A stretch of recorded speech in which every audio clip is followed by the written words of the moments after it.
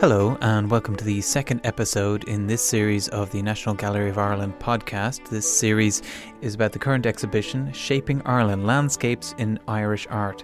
My name is Mark Cantan. I'm an improviser, actor, writer, musician and podcaster. In this episode, I talked to Alex Slazenger, the head gardener of Powerscourt Gardens, as he took me on a tour around the gardens. So here it is.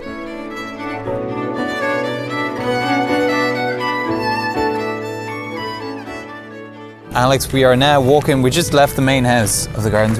You're taking us on a walk through some of the spots in Powerscourt Gardens. Yeah, so we're going to... the area we've just left is the Italian Gardens. Okay.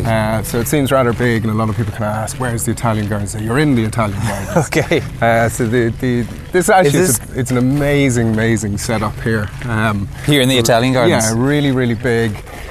Yeah, everything's based on kind of symmetry. This was one of my favourite areas as a kid. Obviously, you can see the big banks that we have here.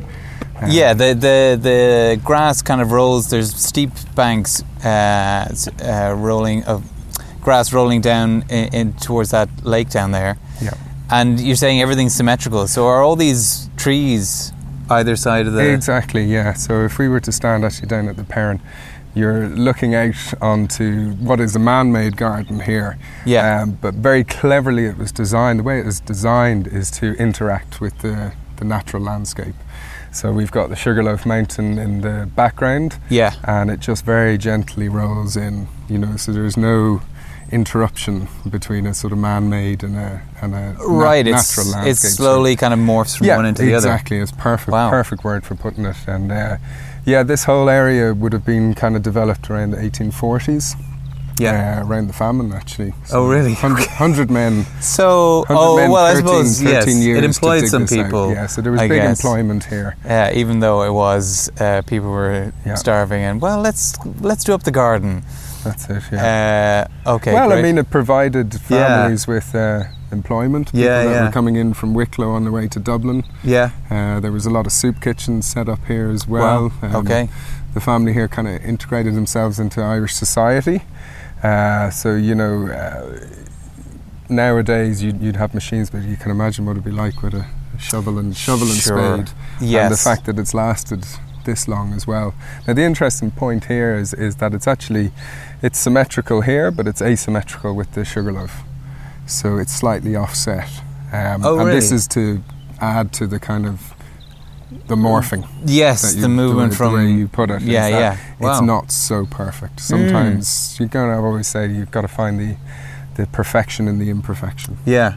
They weren't tempted to move Sugarloaf? No, I think that would have been a big feat. And even the house as well, it's not pointing straight at it. So again, it's kind of with nature, nature is perfect the way I see it, but a lot of people still say, that tree's not straight. Yes. Or it's got one branch more that side, and I think that's the charm, that's the romance of And was nature. that a philosophy of somebody when they were setting this up? I mean, was that an intention? That was the design. It's a kind of feng shui design. It's really yeah. Okay. So it's how it's sort of now. We would have had bigger trees here that we've lost over the years, but the main design has lasted since about the 1840s. Wow. So Italian style matches in with the Palladian style house. Okay. So are there a lot of gardens like this in Italy? Is it? Yeah, in France, this is mimicked on Versailles. Okay. The palaces of Versailles. Right. So this is a sort of miniature version of Versailles, and it was sort of something that I never quite appreciated, obviously, growing up. As a kid, this was fun. This was my playground, and it was in the snow. You'd roll down the banks and run down the banks, it was great fun. It was, I suppose, it kind of kick-started my passion for plants and the outdoors, and something that I called, which I think every human needs, is biophilia. So biophilia is a term coined by E.O. Wilson, who says that humans need to interact with nature. We're a part of nature. Yes. So we need to interact with it. So we do best when we're here, when we're within nature, or even biophilia is even a thing if you're working in an office. to have a view of a tree, rather than a view of a wall, is all mentally. It can kind of persuade you to positive thoughts and just a kind of balance. And it just means, we are mammals. We're part of this planet, and we're part of nature. Well, I mean, this is your office, so does that make you the most centred person? I wouldn't say that. I have my moments of stress, and there's certain spots around the garden like that. I mean, the amazing thing about this garden is we get a lot of people visiting the garden, and especially in summer it can be really, really busy, but you always find a quiet little spot. There's always a bench somewhere, or there's always a part of the garden where people won't, there's not a mass group of people, so you'll always find them. I think we'll visit a few of them. There's always a spot where you can actually just switch off, and I think that's everyone's so busy nowadays, it's sometimes really, really hard to just stop, even clear your thoughts, even just don't think about anything and just be.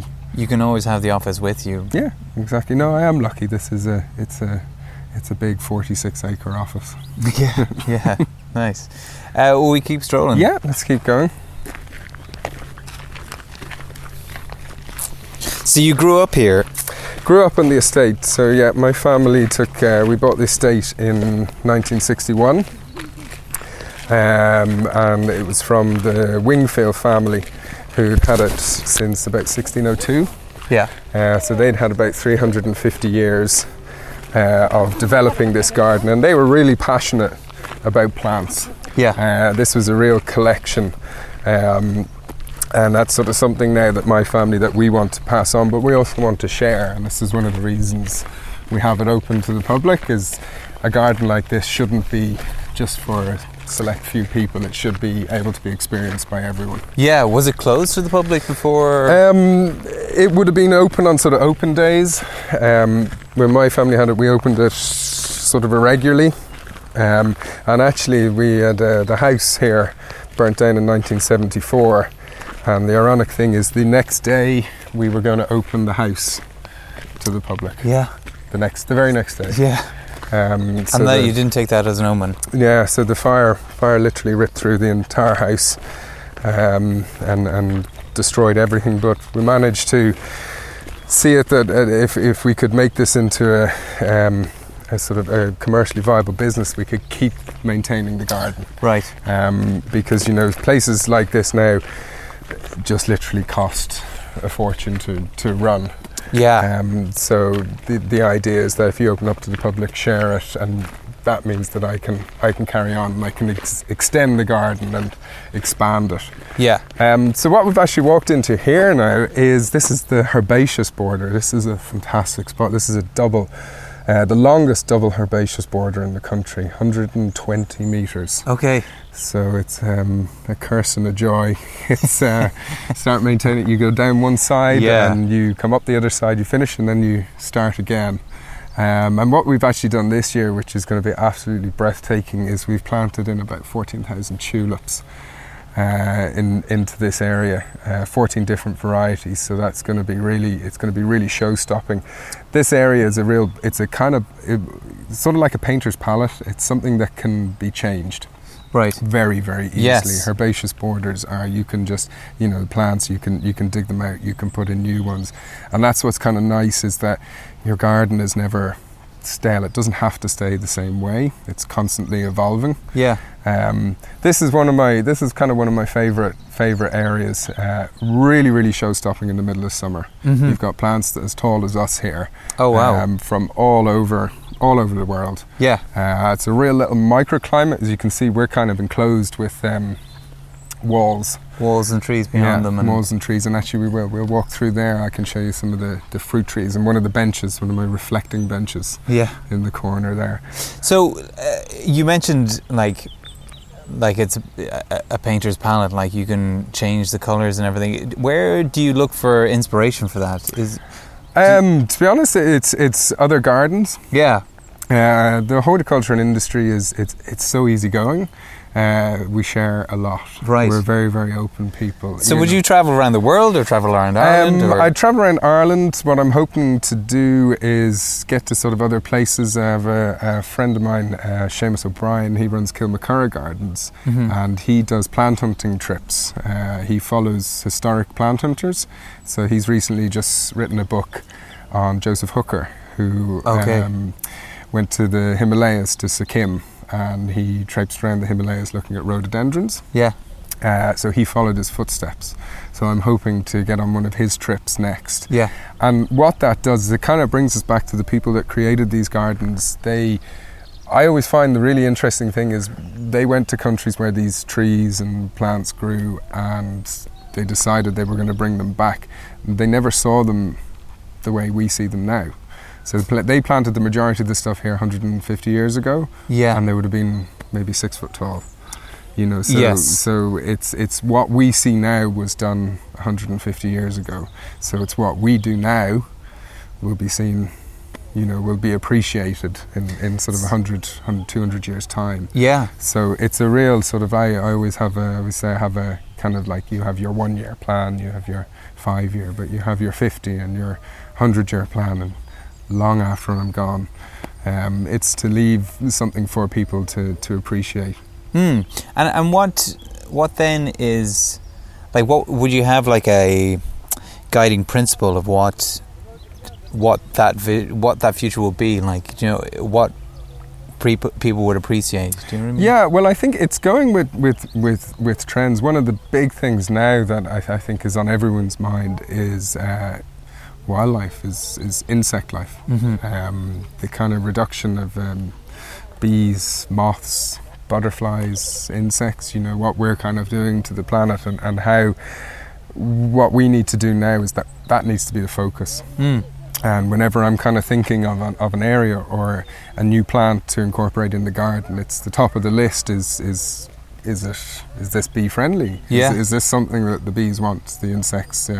Because it's really important somewhere like this to have an absolute hub of wildlife. One of the things that we're sort of pushing towards, and I'm pushing towards, is reduction in grass, and actually letting areas go to meadow. And I think that's something that people can do, everyone can do. And I think if we all did a little bit in your own garden, whether you've got maybe a corner of the garden that you don't cut, and you sow some wildflowers, or you just leave it and just let the grass go to seed. Sometimes we're too quick to kind of make everything perfect.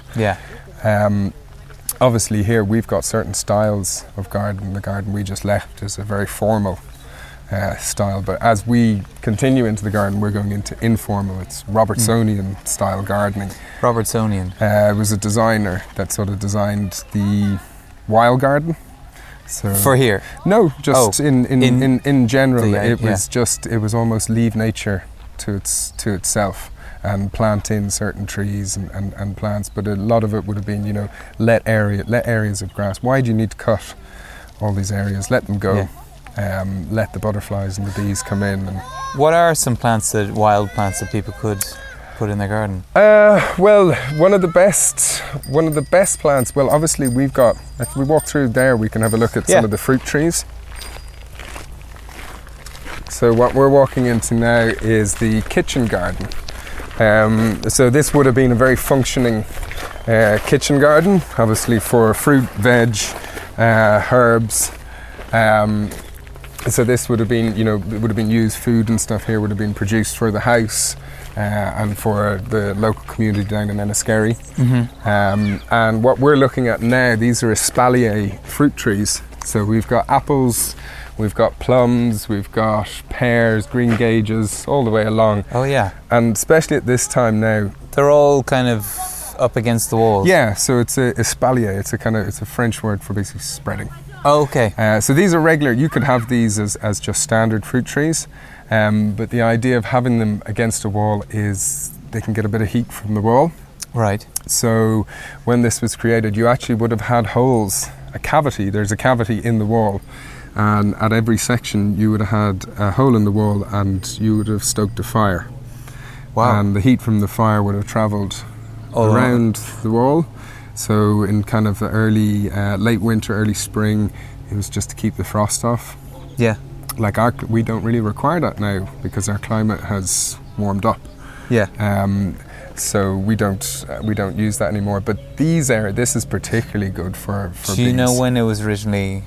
This area was done around the 1820s. Okay. With the herbaceous border would have been a bit later. That would have been by 1890s. But the functioning fruit, vegetable, and one of the ponds, which would have been a fishing pond, would have been around the 1820s. Very practical. Yeah. But obviously now we're looking at it as from a nature point of view. We have bees on the estate, and we can see some of our bees will come in here, and they'll feed on this. And I think it's very important to have stuff like this at different times of the year, so that the insects have a constant source to go to.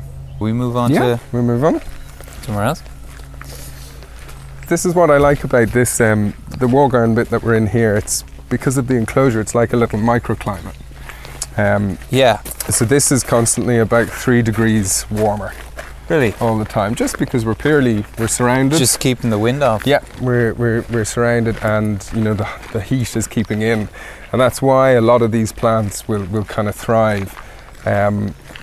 A lot of these plants would have been from ex-British colonies, so South Africa, sort of around China, Hong Kong area. Yeah. Even a lot of them from the Americas.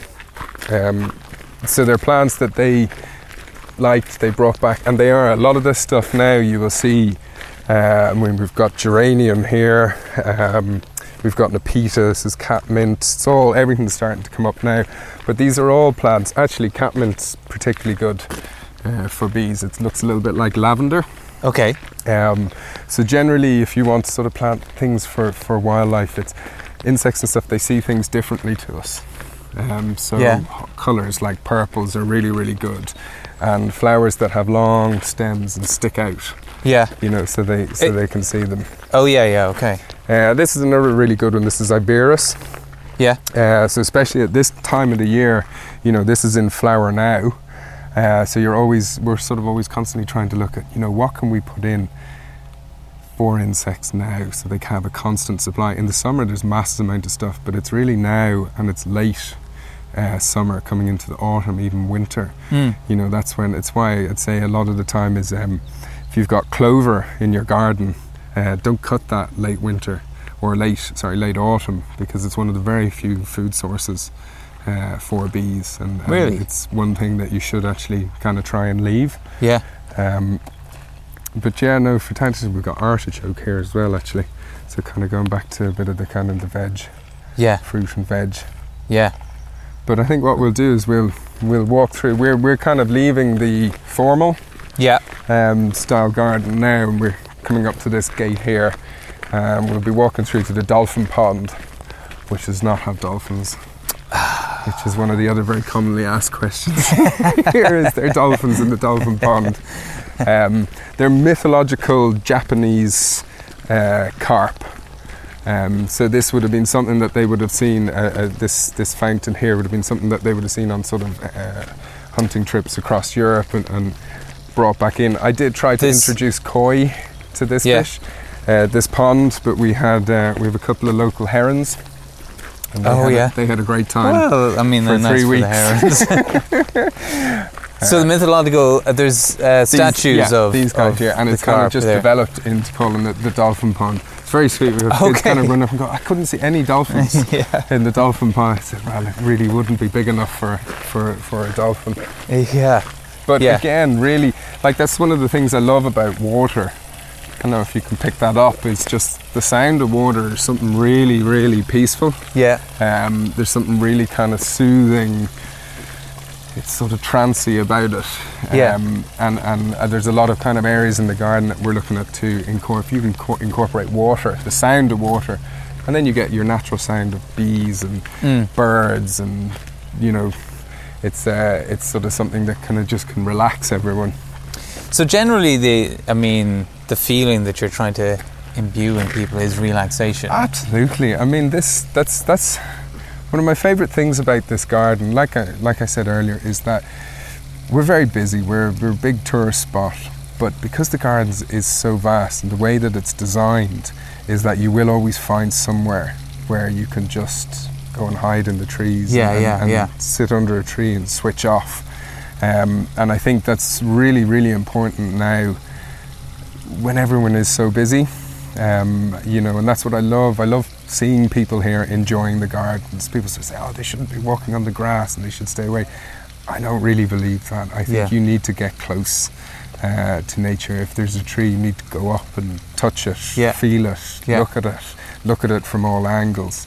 You know, it's great that people take pictures and stuff, but there's nothing better than actually being here. You know, there's nothing better than being under a tree and smelling it, or even the smell of cut grass. Just sort of, you know, that kind of ignites us. We know summer's on the way. Everyone thinking, let's get the shorts out. We'll go to the beach, even though it's probably only about 12 degrees. Even today, I had a text from the kids go to the local school, and when the mum said, I'm bringing up sun cream and a picnic, the sun's out, we're all going to sit out and play in the green. So do you get people designing different places then for, like, I'm wondering, like, different things, like a garden to energize people, or like an area like that? I mean, I suppose it has a lot to do with colour.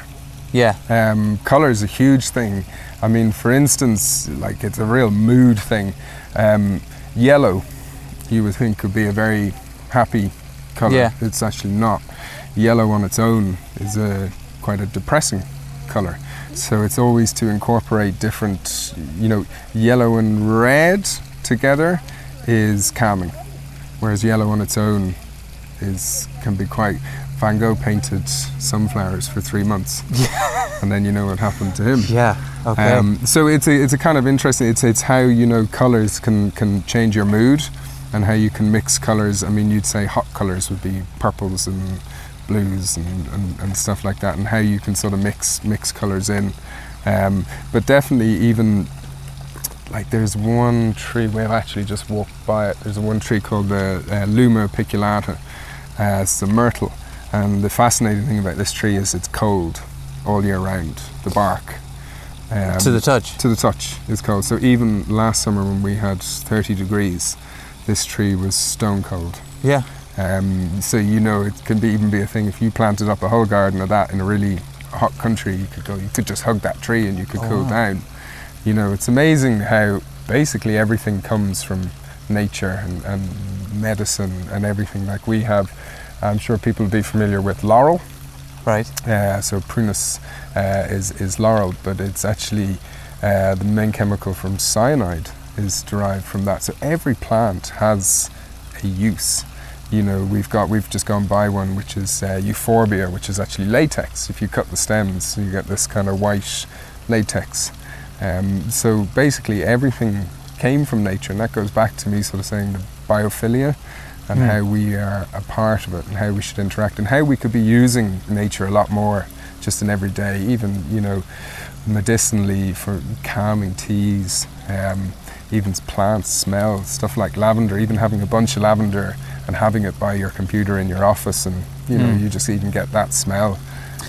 Do you get, I mean, I'd imagine you'd have some plants here that aren't commonly found, you know, so do you get, like, a lot of scientists or whoever coming in to explore? Well, I think that the amazing thing about this garden, you've got to remember, this garden is a collection. So predominantly it is an arboretum. So an arboretum is a collection of trees, but it's a collection of trees from all across the globe.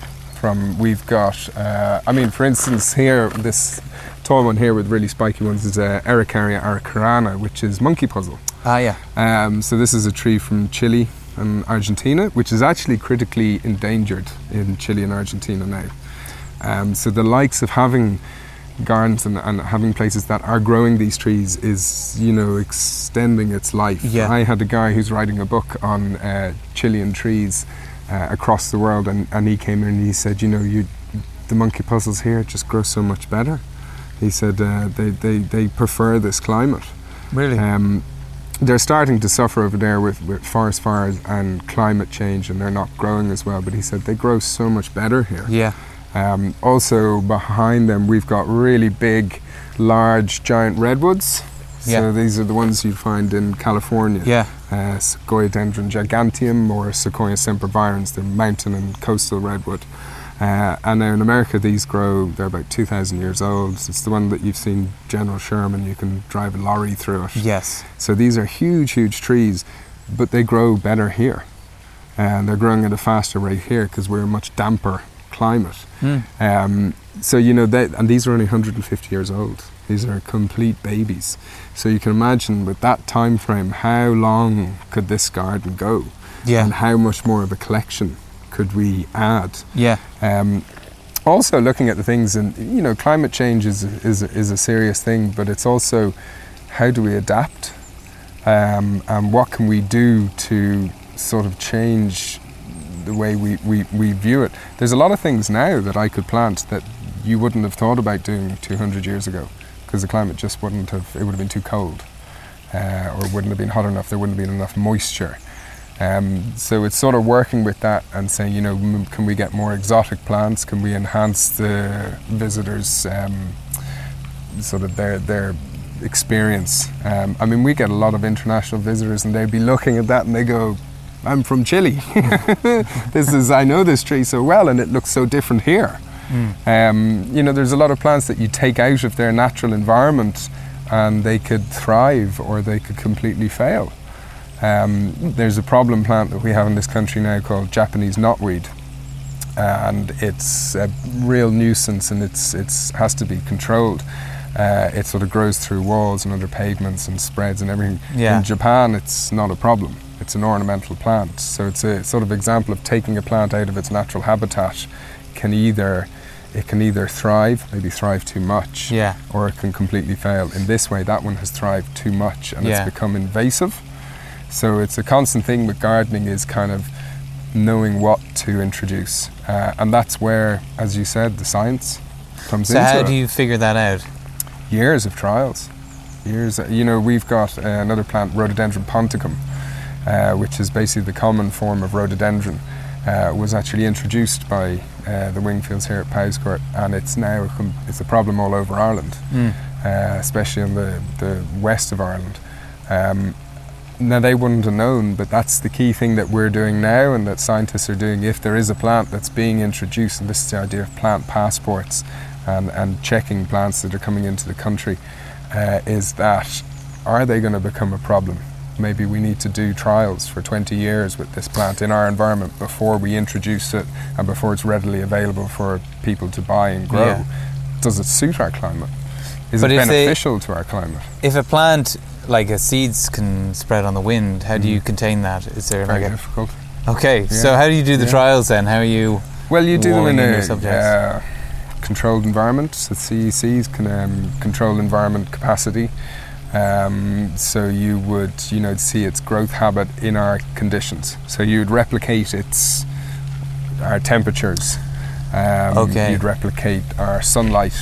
It's the great thing that we have in Ireland is really, really long days. Compared to, it's a longer growing season for the plants as well. No, it's tricky, and I think it's something that not enough attention is being paid to, and there's not enough funding put into trials of plants and how they could help or how they could be a problem. But I wanted to point out this is the tree I was talking about earlier. This is the weeping holly. This is Ilex aquifolium pendula. So basically it's a weeping holly. So you've got, if we go up a little, because this is one of the kind of trees that you have to get close to. So I think from here you can see the kind of the architecture. It's there's like a whole load of branches, and they're all kind of weaving all around each other. Intertwined, and it looks really gnarly as well. But you can see the line about 3/4 of a metre up. There is a line. So this is your graft, Mark. This is where the two trees were joined. So there was a tree there? No, they did it as the tree would have only been about a foot tall. And they would have taken a rootstock. So rootstock being the roots and a stick like that. So the bottom half of a regular holly. So an Ilex aquifolium. then they would have taken a pendulum, weeping holly, and attached that to it. So attached it, literally, like cut the two of them in half and plonk one on top of the other. Cut the two of them in half and wrap it around, tie it, almost like, not duct tape or something like that. But literally, you join in even hot wax and stuff, and it would have been something that I just think is incredible. That I was here with a guy from the BBC, Roy Lancaster, and we spent about half an hour photographing this tree, and he said, this is incredible. I haven't seen one of this age, especially the fact that it's grafted. And I mean, you can see how thick, how the girth of that trunk is. The best time, actually, if we get even closer to it, can you see that kind of salmon colour through the bark? So in the summertime, when we get the sun coming through this little gap here, this illuminates this entire tree. Oh wow! And it turns completely pink. Okay. So and that is to do with the age of the tree as well. Because it's so old. Because it's so old, yeah. So it's like, I mean, unfortunately the gardens aren't open at the time, but it's 8 p.m. in the middle of July is the best time. So that's your private This is show. one of the trees I used to climb as a kid. Sure. One of the many trees. I'm sort of paying the price of looking after this place now. I was a terrible child. So me and my brother, we used to run around this garden tormenting the tourists, and it was our playground. Yeah, it was kind of interesting, and it wasn't as busy back then as well. Yeah. We have a Monkey Puzzle Avenue just outside the garden. We used to have our motorbikes. We used to do races up and down on our motorbikes. But it was very interesting, and I think I kind of didn't realise at the time how beneficial nature. Now, when I say that, it doesn't have to be, for people, it doesn't have to be a 46-acre garden with a tree collection from all around the world. It's that or bust, I've heard. Don't bother unless you have 46 acres. No, but I mean, it's just like, it's getting kids out, even running around a field, rolling around in the grass, making daisy chains, fighting each other with sticks, having anything to do. And I think it's just something that we've kind of maybe lost. You know, it's a case of tell your kids to just go out the door and they can come back for tea, and they have to entertain themselves. You know, that was sort of when I was growing up, that was it. Right, go, come back, tea's at 6, go and entertain yourself. And that's kind of when I sort of realised, you know what, I think I don't see myself in an office. And I thought, if I have to have an office, I think it'll have to be a tree, or it'll have to be outside, or it'll have to be something to do with this. So yeah, look, I'm very lucky to have this, but like I said, it doesn't have to be this.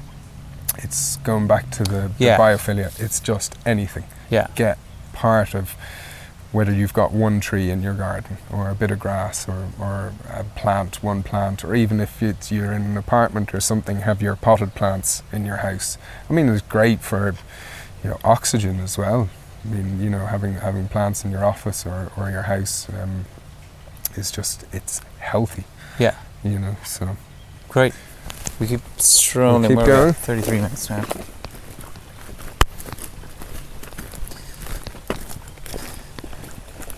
So we're kind of leaving the dolphin pond area. And you can see we're walking now through a kind of a little archway of bamboos here. And we're coming up towards, which is a very novel part of the garden, is the pet cemetery. Now, is this a literal pet cemetery, or is it like the dolphin pond? No, there's no pets there. There is pets here. So this is the largest private pet cemetery in the country. It's not that big, but this would have been for prized horses, dogs, cattle. So very kind of interesting. There's some novel little sayings, like little bots went out hunting one day, never returned. They filmed Black Beauty here way back, and one of the horses that they were using died on set, so they decided to put a headstone there. But a great little section, and it's a great thing for kids. There's about 25 graves there, something like that. Mostly cattle. They were big into, my grandmother here was big into, she was a cattle breeder, and Lord Powerscourt was big into cattle as well, so they would have had prize bulls and definitely horses and dogs as well. They would have had prize dogs here. So it's a cute little part of the garden. And then to our right hand side, this is one of the areas that I'm kind of trying to develop, and one of the sort of I think is one of the most fantastic plants is the rhododendron. So rhododendrons are Asian, sort of predominantly Himalayan plants. They're amazing. Actually, what we'll do is we'll walk down and we can have a look at a few of them. But the way that I kind of like to, we've got all these paths here that we're following around, and we've got signs, and people get maps of gardens and everything. The kind of way I want people to see this garden is that you don't follow the paths, or you don't follow signs or your map. That the plants actually guide you. So you're at certain sections, an intersection in the garden. You go, where will I go? Because everything here is, plants are seasonal. So things will be in flower at different time, and you go, well, what do I see? Oh yeah.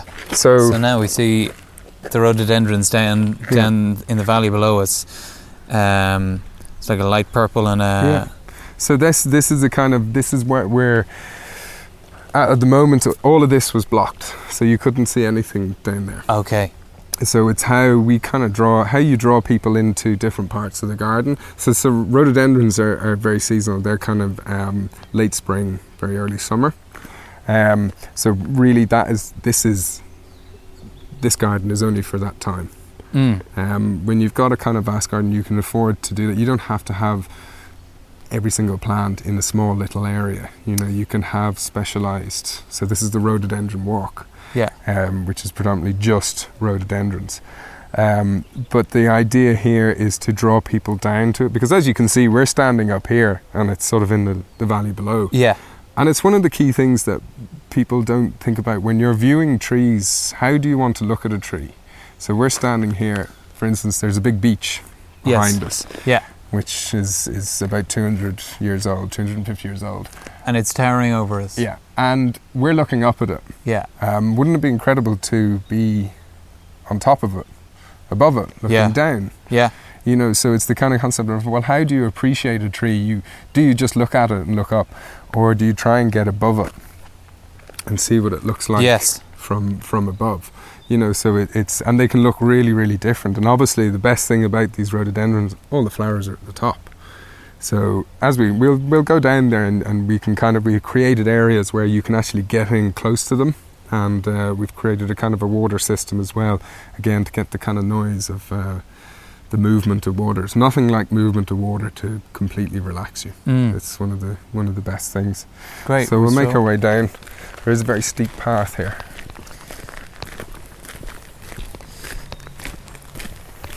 So this podcast is about, it's from the National Gallery and about the exhibition there of landscapes and paintings of landscapes. I presume you get a lot of artists coming here we had the National Artist of the Year. Did their piece here. Was that an exhibition or people had to come and paint? No, it was the TV programme. Sorry, I'm not unfamiliar with that show. But they come and they paint for a couple of hours, isn't it? That? Basically it's a competition, and I think they were looking out over the Italian gardens and they all had to paint the Italian gardens in different styles, But I mean, one of the amazing things about gardens like this is it's great to get botanical artists. There's a really good artist called Lynn Stringer, who's an incredible botanical artist, and it would be getting people like her to come in and,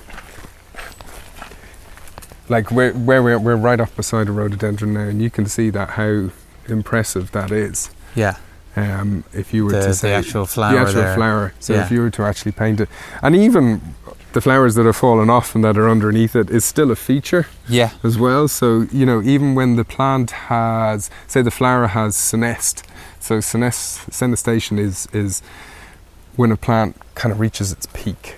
So if you imagine a graph and it's going up, and it reaches the top and then it's in decline, Of its lifetime? Overall lifetime. But you can take that from the point of a flower going from flower to seed. You know, so at this moment, this plant is just slightly gone over. So the petals are kind of turning a little bit brown there. Last week. Right. And that's the great thing about rhododendrons, is they're all slightly different time. This one here, for instance, the Signor Grande, just down to the right, is only just starting to flower. So you're getting a longevity of flowers right through that late spring, early summer period. Also what I have here is I'm growing on about 140 different rhododendron, species rhododendron, that once they're big enough we will be planting in to this area to just increase the kind of the wow factor. One of my difficulties with this area is it's a very boggy area. So rhododendrons love, like all plants, they like water, but they don't like too much water, so they don't like their feet sitting in wet. This is really, really boggy. It's almost like peat bog. So what we did here in the winter is we dug out these channels. Now they've all got blocked up now. We need to get back down and clean them out. But the water kind of flows down and you get the sound of water. Plus it drains them and the plants will start to respond a lot better. And actually, if we get, this is the idea with your head there. You go through there. I'll go under, yeah. This was as far as we could have got before. Yeah. So you couldn't get into anything that was here. So the idea now is that people can actually get in and get up close. We couldn't get any further because it was too boggy. Or it was too overgrown. There was brambles. Right. It was a certain area that had slightly been let go. But now what you can do is this is gorgeous. It is gorgeous. It just suddenly hit. We've literally just walked into a little sunspot, and we're kind of amongst. Look, you can even see the bees now. Oh yeah, they're all over that plant. They're all bumblebee there, but there's loads of honeybees there as well. And then you can see different colours. You know, so you're all of a sudden you're kind of like you're immersed. Yeah. In this, and this is really peaceful. There's just no noise here at all. You know, so I'd quite happily sit here for the rest of the afternoon. Me too. I was just thinking that, yeah. So this is what I was saying about quiet areas of the garden. Like this could be a really busy day, and this would still feel like this. You'd have mass amount of people walking up there, below us and everything. But once you're in here, and this is again just going back to nature. Yeah. Just be part of it, and you may be stressed out thinking about work, kids, wives, family, all this kind of thing. Just come here, switch off. Don't think about anything. Just think about how amazing that flower looks, or why is that leaf so big, or why is that leaf got silver underneath, and why does that one have cinnamon underneath? So it's one of the things, and it's definitely one of the things I really want to do is get to the Himalayas and visit these plants in their natural habitat, because you would have mountainsides of this, which would look, and to get inspiration for that, it's something that I think as gardeners you need to get away from the garden that you're in and get visiting and see how other people do it. Again, like I said, we're not, it's not a cutthroat business. Yeah. So you can always get inspiration and ask for ideas from other people, and that's what we do all the time. You're always saying, does this plant work? Would this work well there? Well, look, I'll try it out, and if it doesn't work, and I always say that with gardening is, don't be afraid to get it wrong, because a lot of the time people don't want to.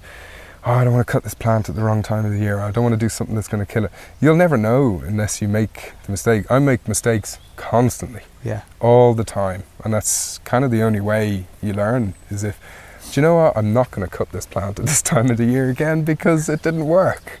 Or do you know what? It did, and all the books were saying don't do it. But that particular plant in its situation here, it benefited from that. So I always say to people, don't be afraid to make mistakes. It's only plants. And do you keep a lot of logs and records? Yeah. So we will cut this plant here. It was a mistake. Don't do again. Yeah. Don't cut this. Yeah. Don't prune this plant now. Wait a month. Wait till the frost is definitely passed. Or cut this one harder because it'll benefit. That's one of the things sometimes people don't do, is they don't go tough enough. We've just walked out of the rose garden up there, and we have about 40-year-old roses that my grandmother planted, and they had never been hard pruned. And the phrase "tough as all roses" is true. So we prune them really, really hard, and they're responding really well, because a lot of the time with plants, where everything is going on is underneath the ground. So that's where their life comes from. It's from the soil. If you have a problem with a plant, you need to look at your soil, because more than likely it's something wrong underneath. There's a reason it's not growing. It grows from the feet up, and you imagine like our heart or our brain, that can be the source of a lot of kind of problems. So you go to the source. So the same with plants, and a lot of plants benefit from being rejuvenated. What we were doing here is a lot of rejuvenation pruning. So it's going really, really tough on a plant.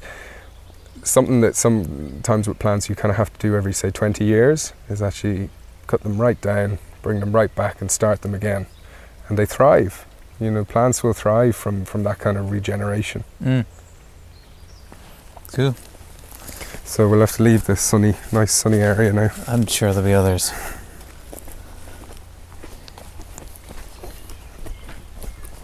So this is a kind of project. This is work that we did in the winter. It's a very busy garden here. There's a lot of stuff to do. So winter projects is really important for us as well. It's a sort of time to reassess areas that we want to kind of slightly develop or rescue. Yeah.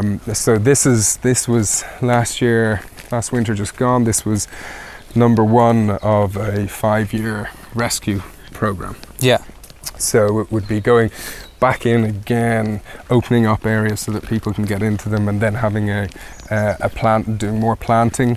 Everything you can see when we were walking through there was on our left-hand side, and we've got all of this. Yeah. On the right-hand side, all potential. Yeah. There's not much colour there. No. So I mean, I think that's the great thing about gardening is it's never finished. Yes. I think that's the key thing, is you can always strive for your perfection and everything, but I think it's better to always go, this is always a constantly changing, evolving, developing thing. And you know, there's so many things that we like. Actually, for instance, when I said about wildflower meadows, this sort of area here that we're walking into now, this is where what I'd like to see of.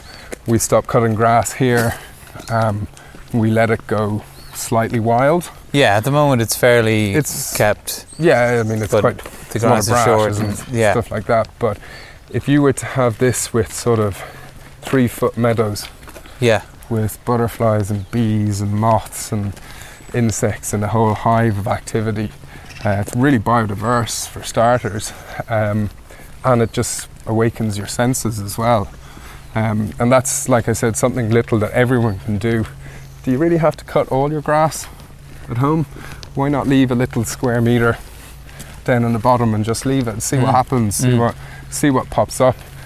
Because generally you find even grasses are really beneficial.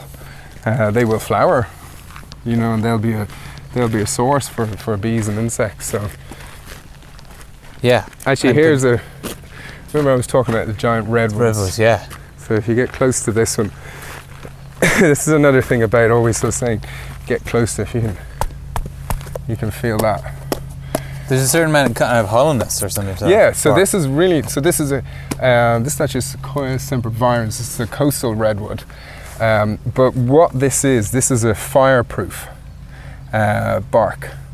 So this has a natural substance called tannin that runs through it, and the way that this plant responds in the wild, this is in California, is there will be natural forest fires. So it's not always humans initiating forest fires, sometimes it just happens. This is one way that this plant regenerates.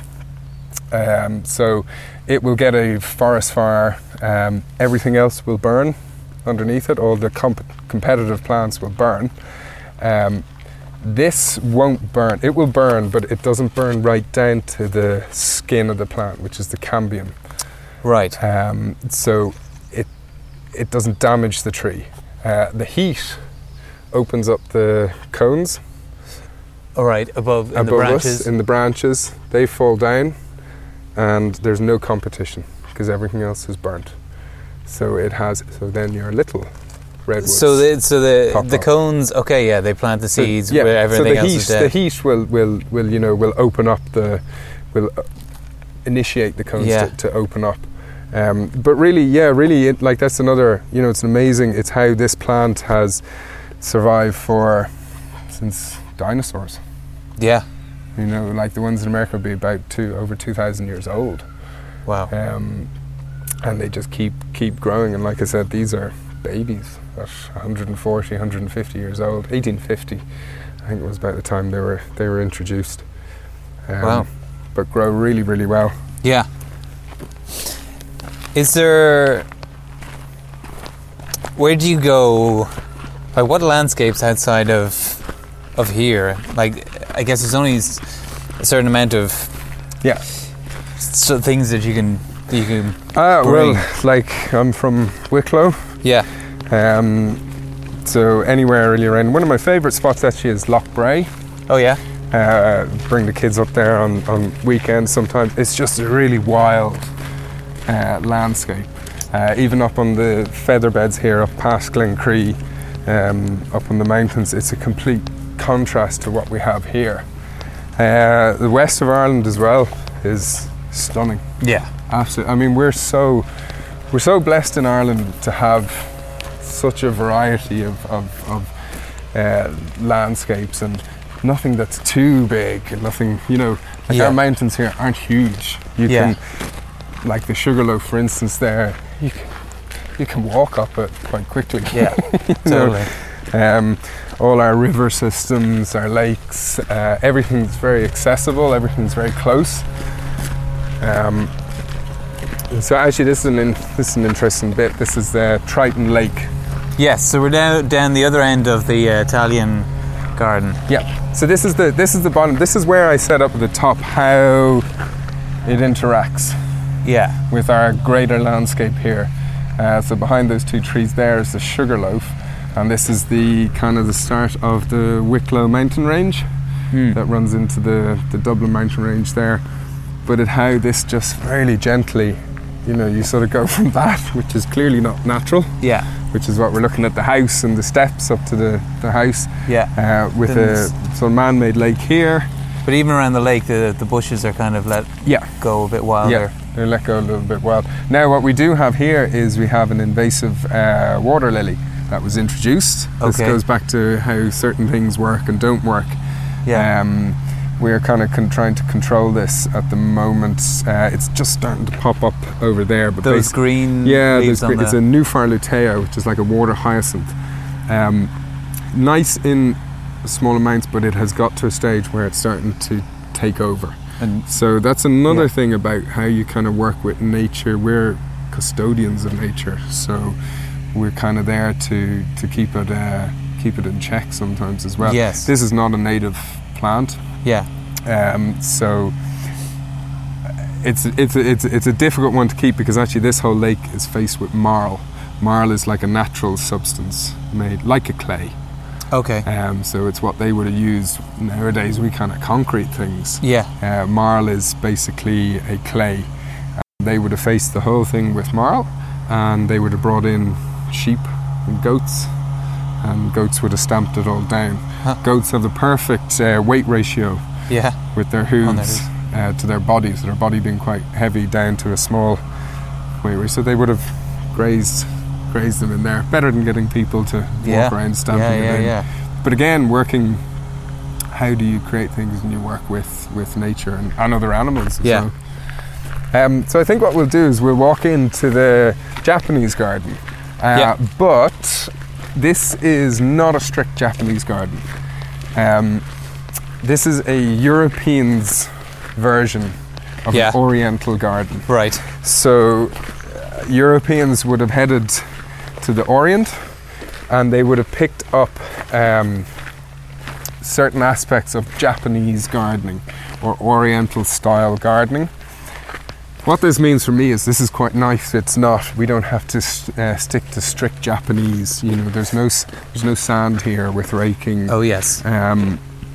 Obviously, we have our cherry blossom in the background. We have our Magnolia sulanengiae here, which is the white one just in flower. But it does follow certain aspects of Japanese style. You've got obviously the sound of water.